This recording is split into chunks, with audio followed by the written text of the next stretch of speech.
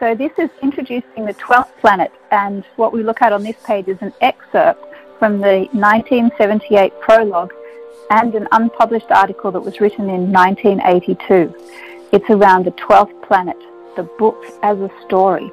And in this section, it really gives us, again, a focus on how it is to bring brand new readers to Stipchin's material.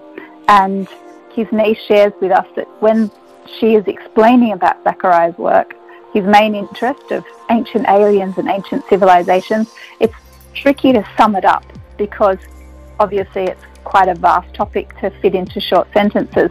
So she shares that it can appear to people as very fantastical or outlandish, but the main way she goes about it is to let them know that his work really is a breakthrough, bringing pieces together. So he takes these ancient civilizations' information from many ancient civilizations. He looks for the patterns and he brings them together. So she shares that what she says to people is, I tell them that my uncle was an author of that particular topic, ancient civilizations, publishing 14 books.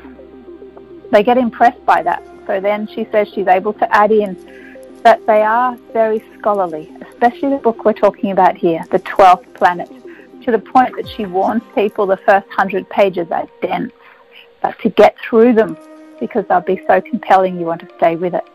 She shares as well that a main premise of her uncle, that's the author Zecharia Sitchin, is really keen to tell the story of the Nephilim. And that's what he's called them in the first book.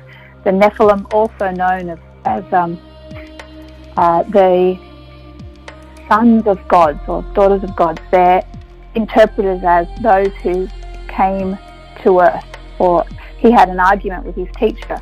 Actually, it says when he was a child, when they were reading the Bible, and the teacher described them, these sons of the deities, described them as giants, and he said, no, that's not what it says. It literally means those who were cast down, which means those who had descended to earth, maybe. But he was told, no, you're wrong. Stick with the traditional interpretation. So as a child, you can see he already had this intense interest to be correct. And that moves through with this whole book, the intense interest to be correct. And who are these Nephilim? It says, he even says it became an obsession.